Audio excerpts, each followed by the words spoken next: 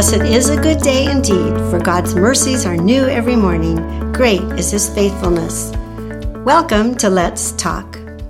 Today's scripture is found in Psalm 139, verses 13 through 14. For you created my inmost being. You knit me together in my mother's womb. I praise you because I am fearfully and wonderfully made. Your works are wonderful. I know that full well. Now, growing up in a family of 4 girls, clothes shopping was something that was met with excitement. However, we were an active family of 6, living on one modest income of an elementary school teacher, so we basically only went clothes shopping once a year just before the new school year began. My father would sit patiently outside of a dressing room with a pile of clothes on his lap as we 4 daughters would be trying on outfits under the wise supervision of my mother. Basically, we would each be able to have 4 or 5 outfits and 1 new pair of shoes, and as we walked out of the store, usually just J.C. Penney's, we would be wearing huge happy smiles and eagerly asking our parents, when can we wear our new clothes? The experience was very simple. We went to one store where perhaps there were 2 to 3 types of jeans or pants available, 1 rack of dresses, and maybe 2 displays of shirts or tops, and maybe 2 brands of shoes. I know, it sounds like the Dark Ages. What a contrast to shopping now. Today there are multiple choices of stores, multiple brands, multiple merchandise choices, all which don't even begin to include online shopping. And what does this all have to do with Psalm 139? Well, to be honest, back then I didn't even know what a clothing label was. But today, a shopper often goes into a specific store looking for a specific item made by a specific designer.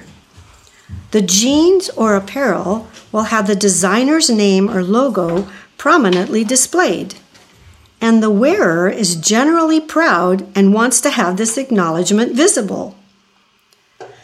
This brings to my mind the fact that in Psalm 139, we are reminded we are handmade by God, created in His image.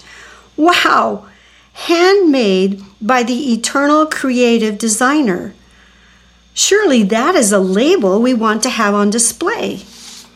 And I challenged myself with the question, how am I showing or acknowledging my label of God's design? Is the label handmade by God, in a sense, tucked behind my collar? Is it out of sight and not visible to an outside viewer? Or am I displaying my God label prominently, for example, right on my front pocket? Romans 1:16 says, I am not ashamed of the gospel, for it is the power of God for salvation to everyone who believes. That is another wow. What a guarantee the label handmade by God can represent. You certainly don't get a guarantee with other designer labels like that.